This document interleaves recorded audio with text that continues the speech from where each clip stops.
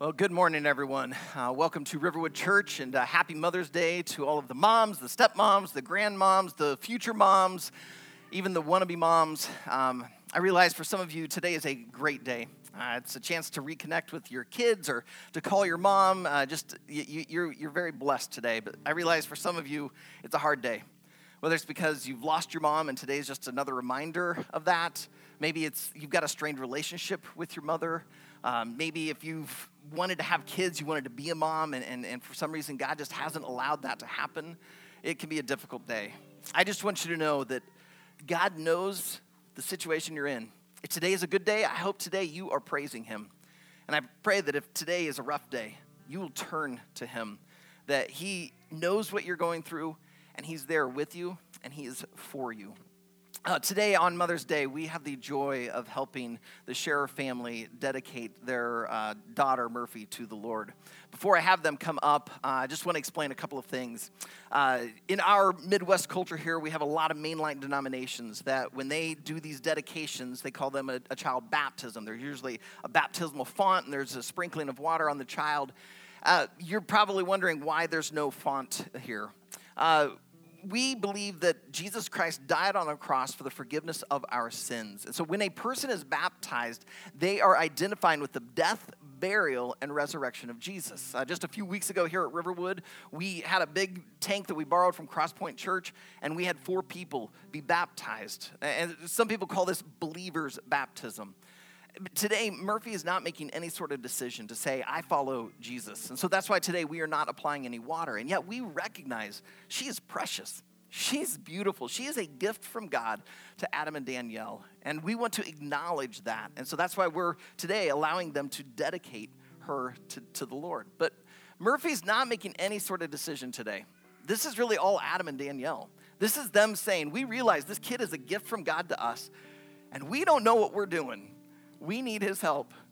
And so that's why they are dedicating themselves in such a way that they're going to seek to raise their daughter. They will do it imperfectly, but their ultimate goal is to see their daughter know Jesus, love Jesus, and be a blessing to the world.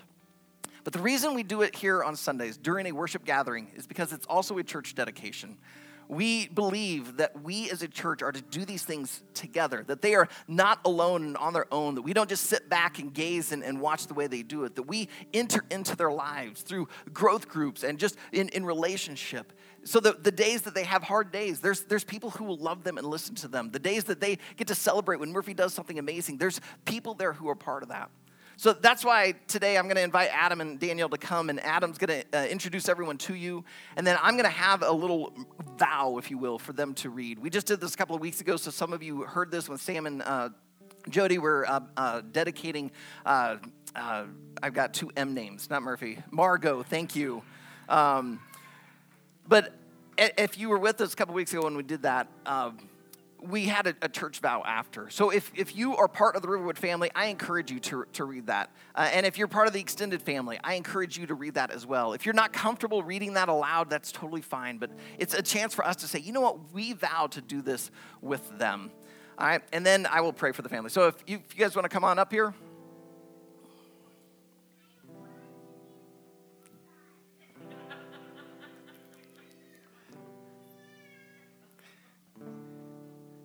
You know what, slowly, you may find this hard to believe, but I kind of don't like being on the stage and in the lights either. So, Adam, would you go ahead and introduce your family? I'm Adam Scherer. This is my beautiful wife, Danielle, and our 2 wonderful girls, Sullivan Margaret and Murphy June.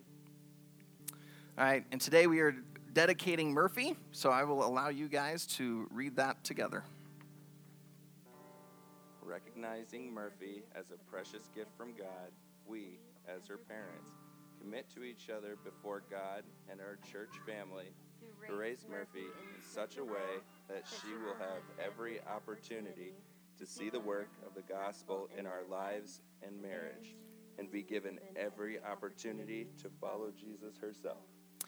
And those of you who are comfortable, would you read this vow to Adam and Danielle? We, as the Riverwood Church family and extended family, commit ourselves to pray for Adam and Danielle and their children, to celebrate with them in moments of joy, support them through moments of pain, and support their desire to see their children grow to follow Jesus. Let's pray. Heavenly Father, we thank you for the life of Murphy June. We thank you for the blessing that she has already been and the blessing she will continue to be. Heavenly Father, we pray that you would protect her life, that you will give her long life on this earth so that she can be a blessing to many, many, many people. Lord, I pray that Murphy would have every opportunity to know who you are. In the first place, she would see that in the lives of her parents, that she would watch her parents imperfectly seek to follow you. As they stumble their way through life, seeking to put you first in all things, that she would notice this, she would see it, and she would realize it is true, that you, Jesus, loved her so much that you came to this earth to die for her sins, and you rose again from the dead so that she could follow a risen Savior. So, Father, I pray you would work in her life, that you would use Adam and Danielle, you would use their extended family, you would use the Riverwood family to help this little girl to know you, to follow you, and to make you known. So God, thank you for this beautiful, precious moment. Thank you for this wonderful little girl. And we look forward to watching what you do in her and through her for years to come. And it's in Jesus' name we pray together. Amen. All right. Thank you, guys. I'll take that and give you that. All right. Would you guys stand? Let's sing one last song.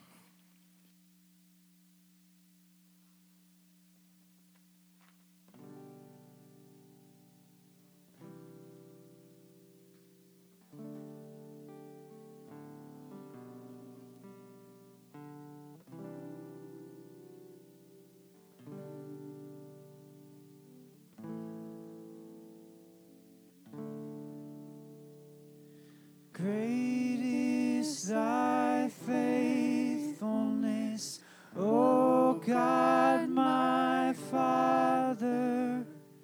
There is no shadow of turning with thee. Thou changest not, thy compassions, they fail not. As thou hast been, thou forever wilt be. Great is thy faithfulness. Great is thy faithfulness. Morning by morning, new mercies I see. All I have needed, thy hand has provided. Great is thy faithfulness, Lord, unto me. Great is thy faithfulness, Lord, unto thee. Lord, we thank you for the work that you have done. Your work upon the cross in our place for our sin, that it's not by our method of earning or our merits that you grant us this grace, but it is by your love that you so freely give, that you share without end. So, Lord, I pray as we have gathered to worship you this morning, as we worship you through the singing of songs, through the preaching and teaching of your word, through communion, and through generosity, Lord, we pray that you would draw us closer to yourself, that you would help us as we worship you to love you and to love our neighbor in turn. We pray these things in your mighty name. We say together, amen. All right, you may go ahead and have a seat.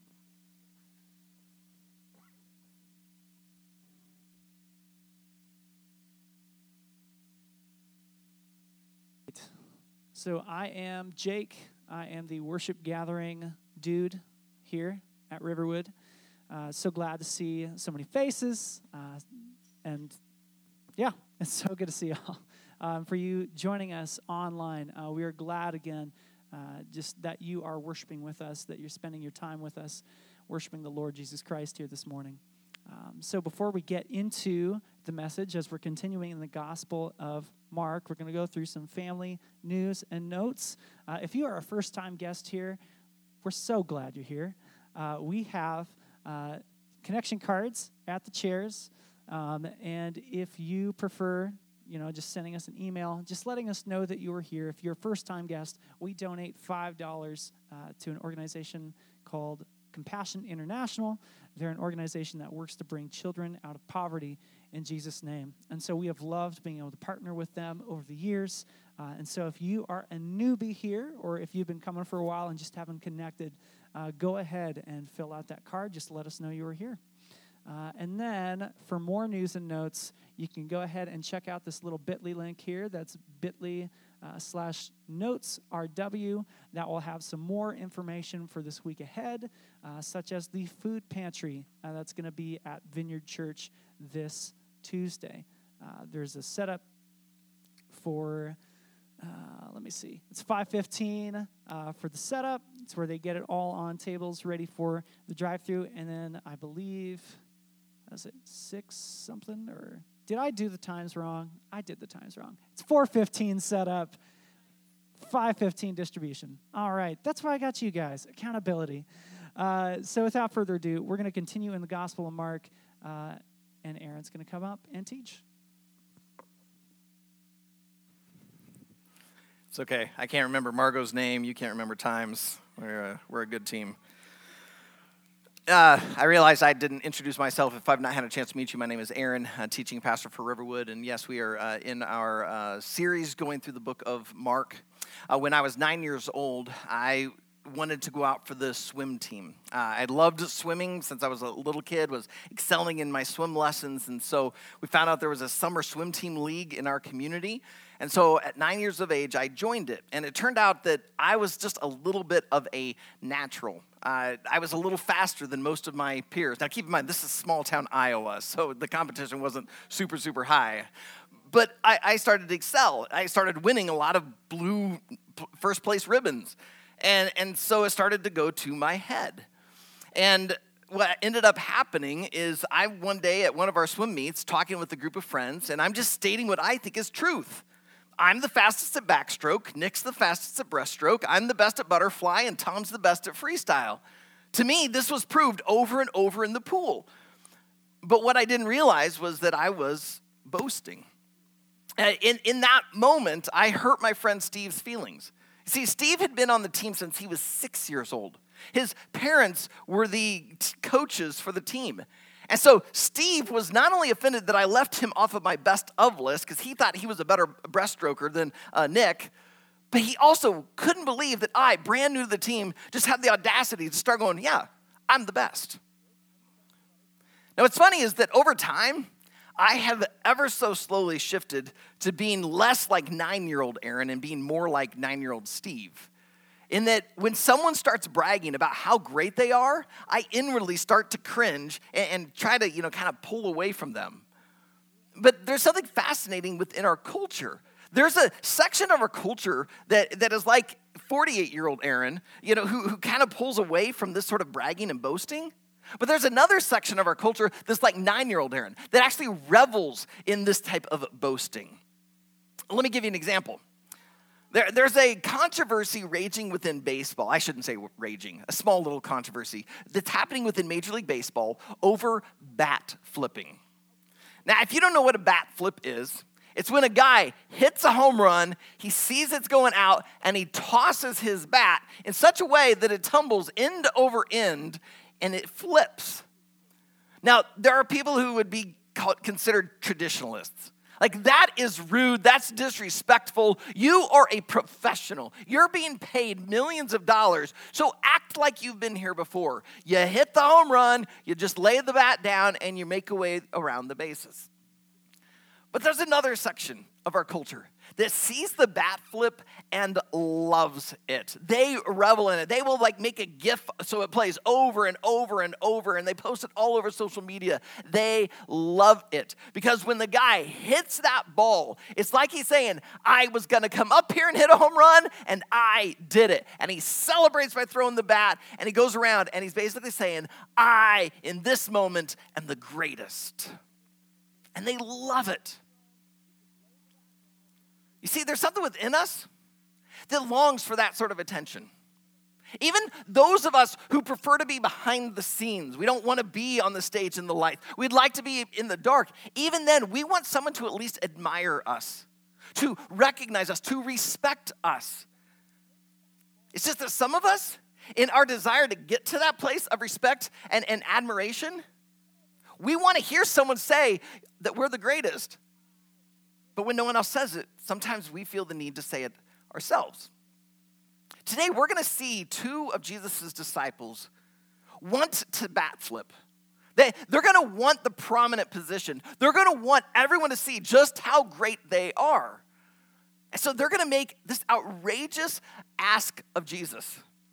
Now, I'm going to spoil the whole story for you right now. Jesus is going to tumble it all down. Like, they want to build this ivory tower to show everyone how great they are, and Jesus just knocks out the foundation. But that leads into a conversation of what does greatness really look like? And so, if you would, open up your Bibles to Mark chapter 10 as we continue in part 2 of The First Shall Be Greatest. So, Zion, if you would, raise the lights, please, so people can see their Bibles.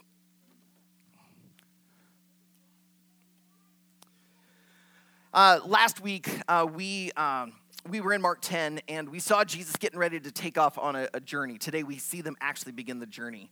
But as they were beginning that journey, this rich man suddenly approached them and began to ask Jesus, how do I inherit eternal life? That led into an entire conversation with Jesus' disciples where it's impossible to get into heaven on your own. And this was shocking to them because they thought that this rich man had been blessed by God. Plus, this rich man had done everything right. So for them to hear Jesus say it's impossible to get into heaven, they basically are like, well, then what's the point? And Jesus says, well, while it's impossible for man, it's not impossible with God.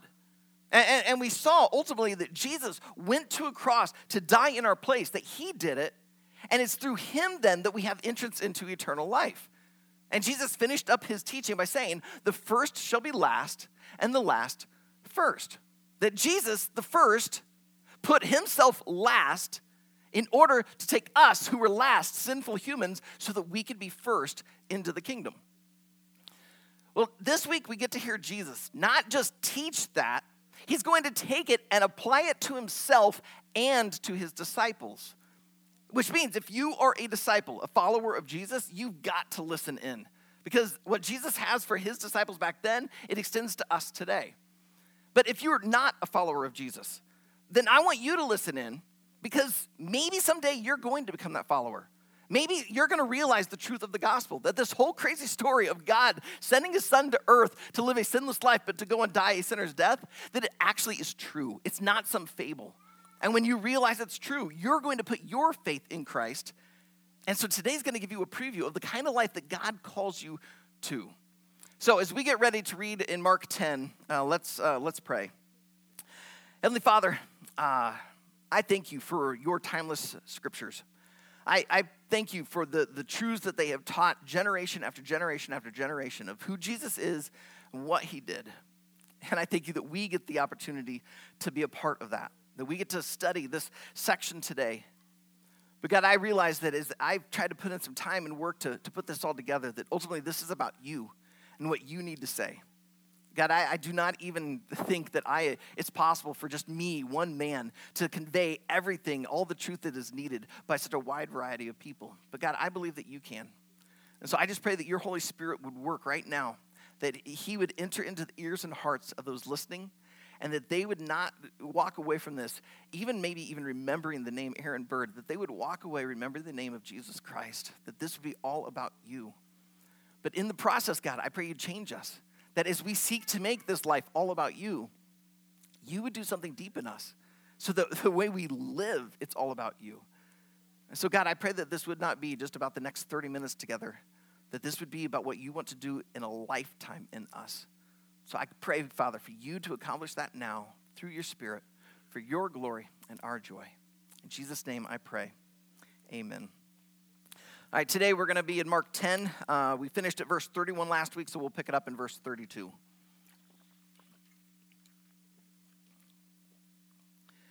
And they were on the road going up to Jerusalem, and Jesus was walking ahead of them, and they were amazed.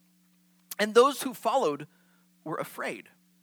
And taking the 12 again, he began to tell them what was to happen to him, saying, "See, we are going up to Jerusalem, and the Son of Man will be delivered over to the chief priests and the scribes, and they will condemn him to death and deliver him over to the Gentiles.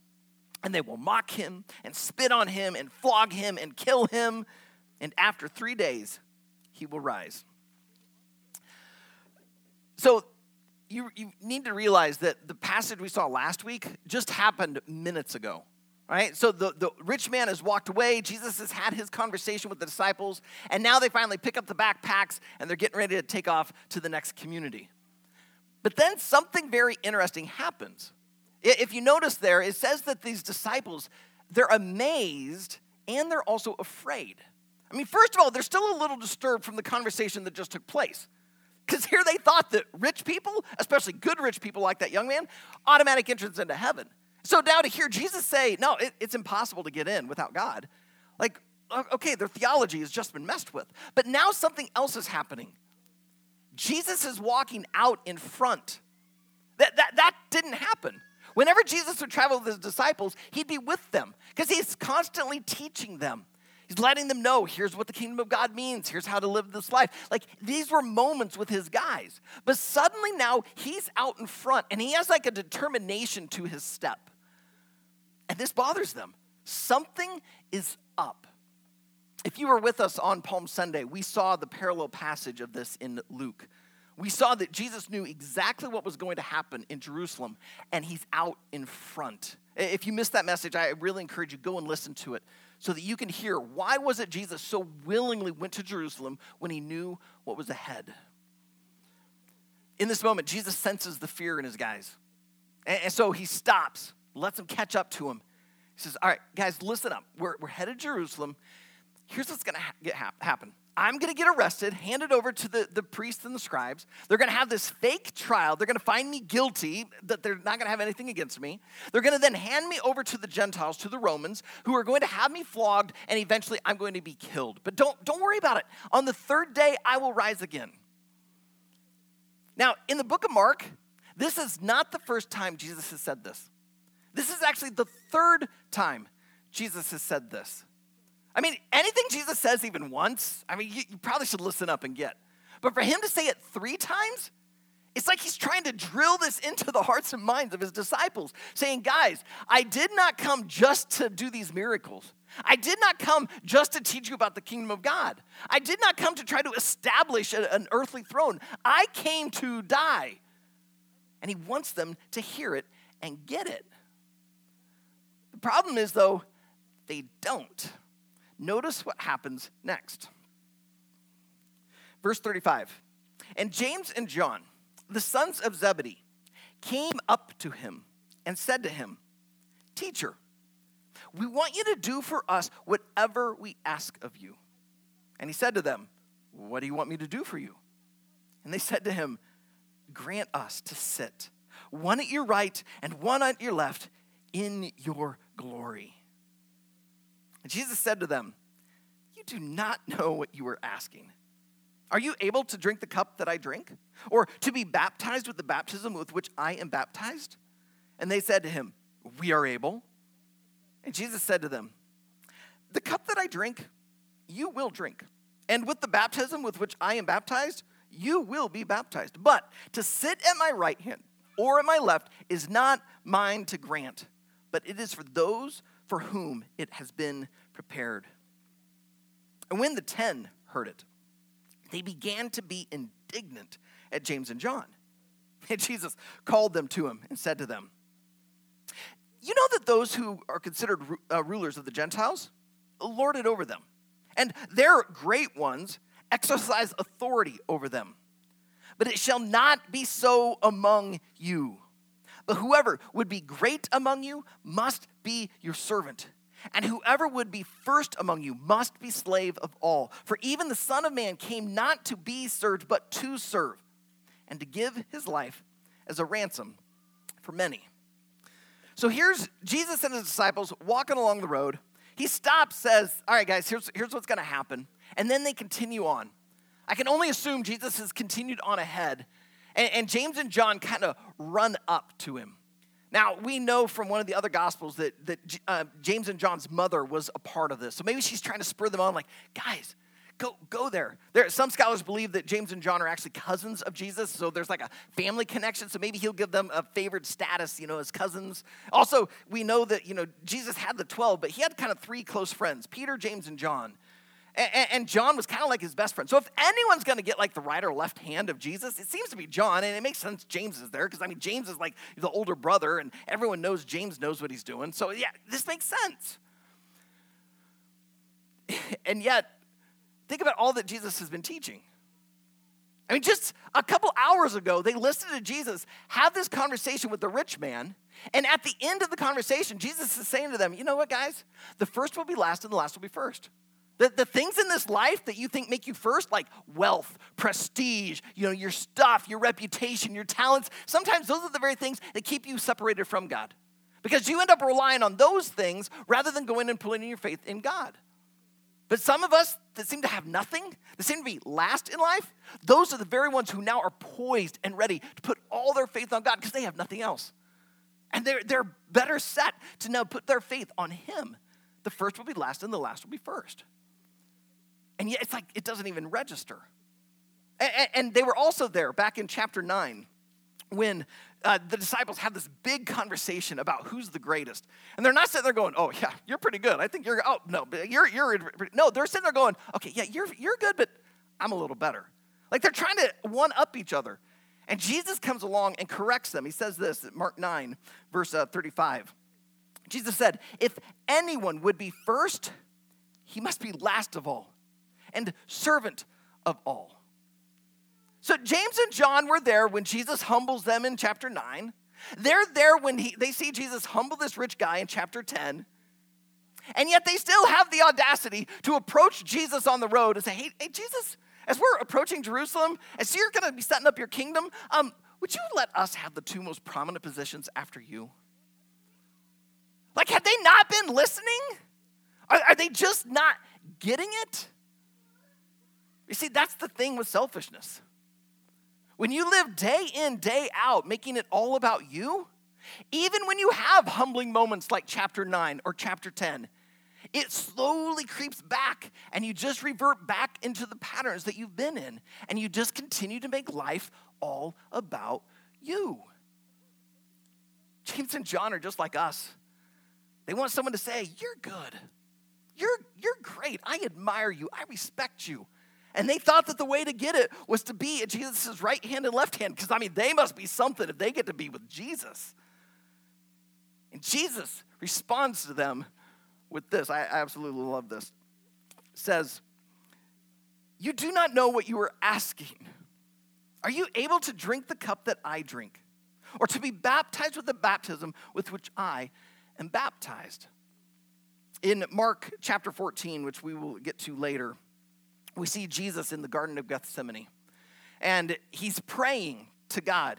And in his anguish, knowing what awaits him, that he's going to get flogged, he's going to get crucified, knowing the pain that is ahead, he prays this, Abba, Father, all things are possible for you. Remove this cup from me, yet not what I will, but what you will. What does Jesus mean by remove this cup? In the Old Testament, primarily in the prophets, there's this language, this imagery of a cup and the contents of it being poured out. And oftentimes the contents in there are God's wrath or God's justice, God's judgment. And so it indicates a very hard time. The prophets would warn Israel, if you don't change, God's judgment is going to be poured out upon you. And you will go through a really difficult time. Jesus grabs onto that imagery and says, God, remove this cup from me, because he knows he's about to go to the cross. The Apostle Paul, when he was writing a letter to the Corinthians, said in 2 Corinthians chapter 5 that Jesus, who knew no sin, became sin for us. So when Jesus went to that cross, it's like he became the embodiment of sin, and the wrath of God was poured out upon sin so that sin could be defeated and you and I could be freed then of our sin and come into a relationship with God. So the cup Jesus is referring to is the pain, the anguish, and the death. Same with the baptism. As we just explained a little bit ago during the child dedication. that when we see someone baptized, it is because they are identifying with the death, burial, and resurrection of Christ. So when Jesus says to James and John, are you able to drink the cup that I can drink and go through the baptism I will be baptized with? He's not referring to wine and water. He's referring to the pain, the anguish, the difficulty, the suffering that he is going to go through. Now, these two, they're clueless. They reply to him, and they're like, yeah, we are. And Jesus looks at him, and I think he shakes his head, but then listen to what Jesus says to them. He says, the cup that I drink, you will drink. And with the baptism with which I am baptized, you will be baptized. Wait, what? Yeah, it's true. In Acts chapter 12, verse 2, James is the first apostle killed for his faith in Jesus. You realize there's 12 disciples here. One of them is going to go and commit suicide, Judas Iscariot. That leaves 11 original. They fill his spot with another man, Matthias. But of those 11, 10 of them are killed for their faith in Christ. And the first one is James. The one who doesn't get killed for his faith is John. However, John gets exiled to an island, Patmos, where he ends up dying alone. These guys suffered for their faith in Jesus. They had no idea what was ahead. And Jesus does. But then he says, but guys, what you're asking for, that's not my place to make that decision. Because those positions have already been prepared for someone. Now, this boasting of of James and John, approaching Jesus, asking for this offends the disciples. Look at verse 41. And when the other 10 disciples heard this, they began to be indignant at James and John. I mean, they are offended. They're angry. How dare they? Because they wanted those positions. I mean, some of them, they're upset because James and John beat them to the punch. Others are upset because how dare they be so brash? Like, Jesus just taught us that the first shall be last and the last shall be first. So if I try to act like a last, maybe then Jesus will give me those positions. So they're trying to do the humble route to get to the place of prominence. But they still wanted it. You see, they'd had that whole argument about who was the greatest, and that desire was still in there. So Jesus sees another teaching moment. He calls them all together, and he says this, verse 42. You know that those who are considered rulers of the Gentiles lord it over them, and their great ones exercise authority over them. But it shall not be so among you.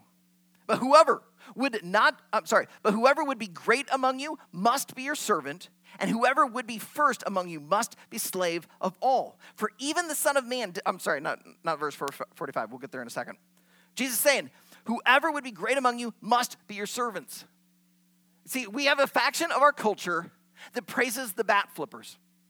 I mean, think about every election cycle. The guy that gets voted in, who's the one who did the best boasting. The one who said, I'm going to do all this stuff for you. And the one that we're most convinced by, the one who seems to have set himself up the best, that's who we vote for. We live in a culture that honors those who boast. We look at Muhammad Ali, and he says, I am the greatest. And everyone goes, yeah. And Jesus says, but not so with you. See, there's people, they want the recognition, they want the admiration, they want the respect, they want this place of prominence, but they often trample upon the people to get there. And once they get there, once they achieve this fame, once they achieve this position of power, once they achieve a certain level of money, they then lord it over others and they push them down. Because the only way they see to be up is to make others low. So what they try to do is make others last so that they're first. And Jesus says, but not so with you. In fact, he says, you want to be great? Serve. Like, you want to be first? Be a slave. The word he uses here is not like a slave that gets sold off. It's a bond servant. It's someone who willingly enters into this because they want to help someone else.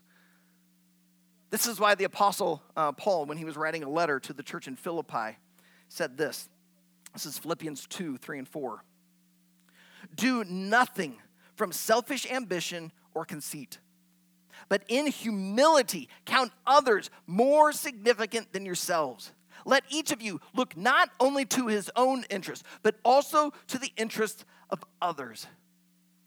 He's saying you got to put others first. You've got to make it all about them. You want to be great? Serve.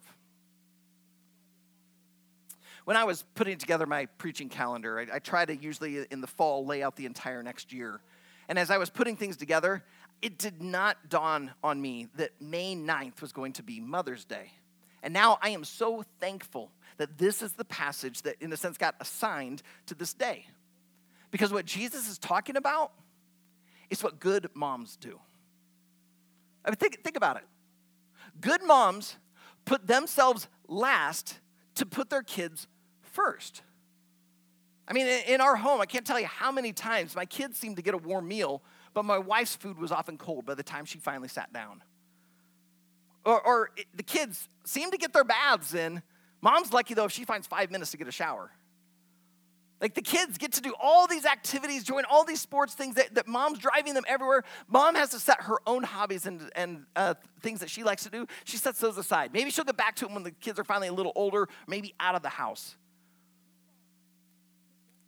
But that kind of route, it's tiring. It's hard. So that's why, moms, you need to hear, you're doing great. As you continue to sacrifice for your children, you're doing what Jesus has called you to. This is greatness because you have, in a sense, put yourself first to consider the needs of your children before your own. That's Christ-likeness. But this is not just to moms.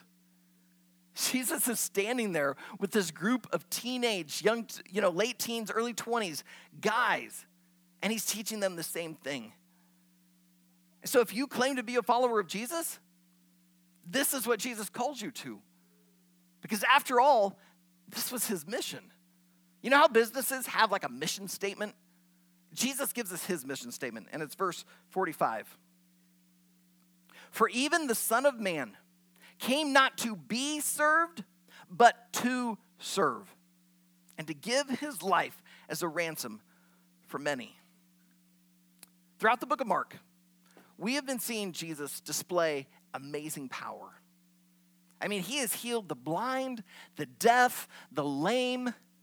He's stopped a storm with nothing but a word. He's fed 5,000 people with nothing but a small boy's lunch. I mean, he's done some incredible things. And then you throw on top of it the teaching. Mark tells us that Jesus taught with an authority that everyone else lacked.